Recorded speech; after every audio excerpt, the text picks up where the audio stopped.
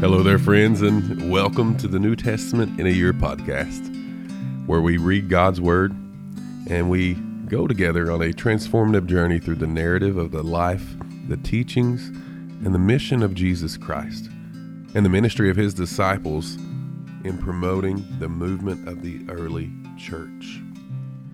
The New Testament in a Year, I believe, is more than a podcast. It's a commitment now that we make together to nurture our spiritual growth.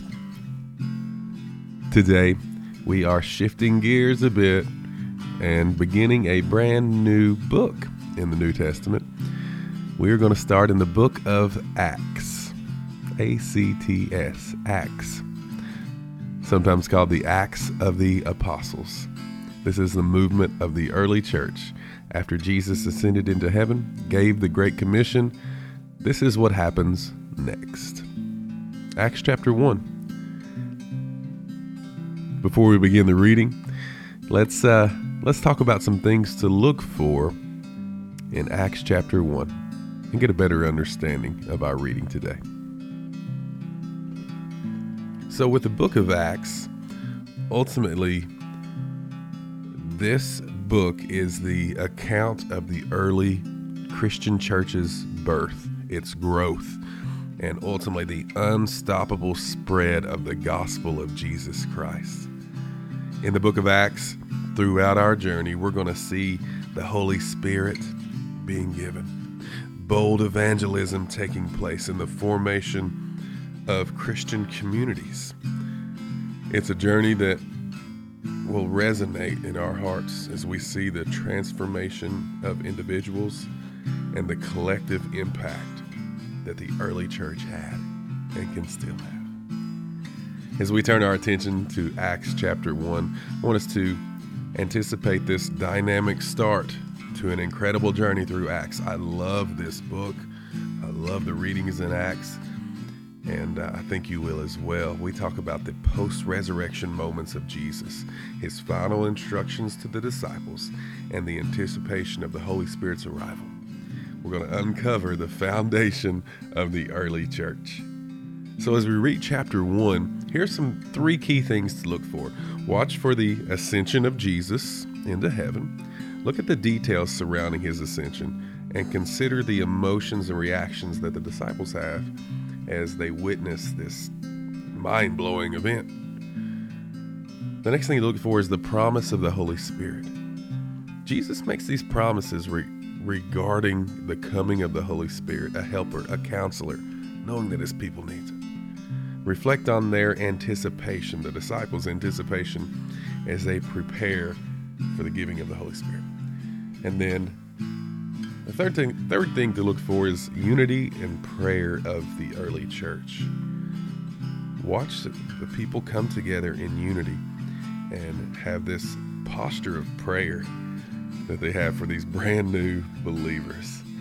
Consider the significance of their gathering and the devotion to prayer that they have as they're waiting on the Holy Spirit. All right, then let's read this together. Acts chapter 1. Acts chapter 1, verse 1 all the way through verse 26. Let's get this baby going. Chapter 1, verse 1. I wrote the first narrative, Theophilus, about all that Jesus began to do and teach until the day He was taken up, after He had given instructions through the Holy Spirit to the apostles He had chosen. After He had suffered, He also presented Himself alive to them by making many convincing proofs, appearing to them over a period of 40 days and speaking about the kingdom of God. While He was with them, He commanded them not to leave Jerusalem, but to wait for the Father's promise, which, He said, you have heard me speak about. For John baptized with water, but you will be baptized with the Holy Spirit in a few days. So, when they had come together, they asked Him, Lord, are you restoring the kingdom to Israel at this time? He said to them, it is not for you to know times or periods that the Father has set by His own authority, but you will receive power when the Holy Spirit has come on you, and you will be my witnesses in Jerusalem, in all Judea and Samaria, and to the ends of the earth. After he had said this, he was taken up as they were watching, and a cloud took him out of their sight. While he was going, they were gazing into heaven, and suddenly 2 men in white clothes stood by him. They said, "Men of Galilee, why do you stand looking up into heaven? This same Jesus who has been taken from you into heaven will come in the same way that you have seen him going into heaven." They returned to Jerusalem from the Mount of Olives, which is near Jerusalem, a Sabbath's day journey away. When they arrived, they went to the room upstairs where they were staying. Peter, John, James, Andrew, Philip, Thomas, Bartholomew, Matthew, James the son of Alphaeus, Simon the Zealot, and Judas the son of James. They were all continually united in prayer, along with the women, including Mary, the mother of Jesus, and his brothers. In those days, Peter stood up among the brothers and sisters. A number of people who were together was about 120, and said, "Brothers and sisters, it was necessary that the scripture be fulfilled that the Holy Spirit, through the mouth of David, foretold about Judas, who became a guide to those who arrested Jesus. For he was one of our number and shared in this ministry. Now this man acquired a field with his unrighteous wages. He fell head first. His body burst open and his intestines spilled out. This became known to all the residents of Jerusalem, so that in their own language that field is called Hakeldama, that is, field of blood. For it is written in the book of Psalms, 'Let his dwelling become desolate. Let no one live in it. Let someone else take his position.' Therefore, from among the men who have accompanied us during the whole time the Lord Jesus went in and among us, beginning from the baptism of John until the day he was taken up from us, from among these it is necessary that one become a witness with us of his resurrection." So they proposed 2, Joseph, called Barsabbas, who was also known as Justus, and Matthias. Then they prayed. They said, "You, Lord, know everyone's heart. Show which of these 2 you have chosen to take the place in the apostolic ministry that Judas left to go where he belongs." Then they cast lots for them, and the lot fell to Matthias, and he was added to the 11 apostles. That was Acts chapter 1, this beginning of the story of the formation of the church, and we see that Jesus ascended into heaven, and now the next steps for the disciples, the now what that they probably felt in their heart. Let's reflect on that together if we would.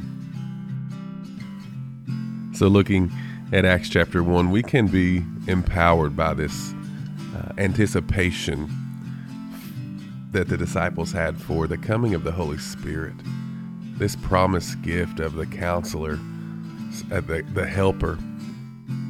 It marks the beginning of a powerful partnership between believers and the indwelling Spirit of God. As they journey together, they're without that as they enter into the upper room, but they're just waiting eagerly for that gift of God to come upon them. How eager are we for God to move in our lives is the question we have. How eager, how much do we anticipate God to move in our lives, and we seek after that? I challenge you to do that, to let God move and anticipate him to move in your life in major ways. Look at the ascension. Jesus' ascension into heaven is not just an event, an event that marks closure of his life. No, Jesus' ascension into heaven is a call to action. When he left us, he entrusts his followers with the responsibility of being witnesses. And we're reminded of our role in sharing the gospel, our role in building the kingdom. We're being called to action. Are we being obedient? Think about unity and the purpose that was demonstrated by the early believers. It is unity to perfection. They gather in one accord. They await the Holy Spirit together. They pray together. They plan together for his coming, and they are prepared to move together in unity, with purpose, with devotion. That is inspirational to the church today. Can we be together as a body of believers, prayerfully expectant within our hearts for God to move, and we willfully obey his command to go and share that good news in our lives? A lot of personal application in this, and a lot of ways that we can glorify him through our life. I look forward to chapter 2, but thank you for joining me as we explored chapter 1, and I pray that you carry these truths with you throughout the day. I look forward to joining you again tomorrow in our next episode with chapter 2 as we find the dynamic outpouring of the Holy Spirit that we're so anticipating. I hope you join me tomorrow. Share this with your friends at home and family, and we can read his word together. May you and your family be blessed.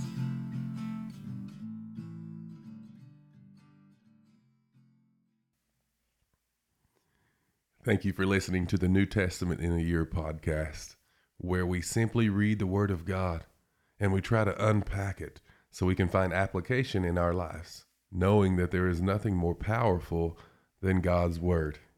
You see, Scripture is the only source that teaches us who God is and what God wants of us. My encouragement is that the Word of God will bless you and ultimately bless your friends and family. I'll encourage you to share this podcast with your friends, share it on your social media or by word of mouth. Join in, let's read the Word of God together. And through this, may God be glorified through our reading, listening, application, and understanding of his Word together.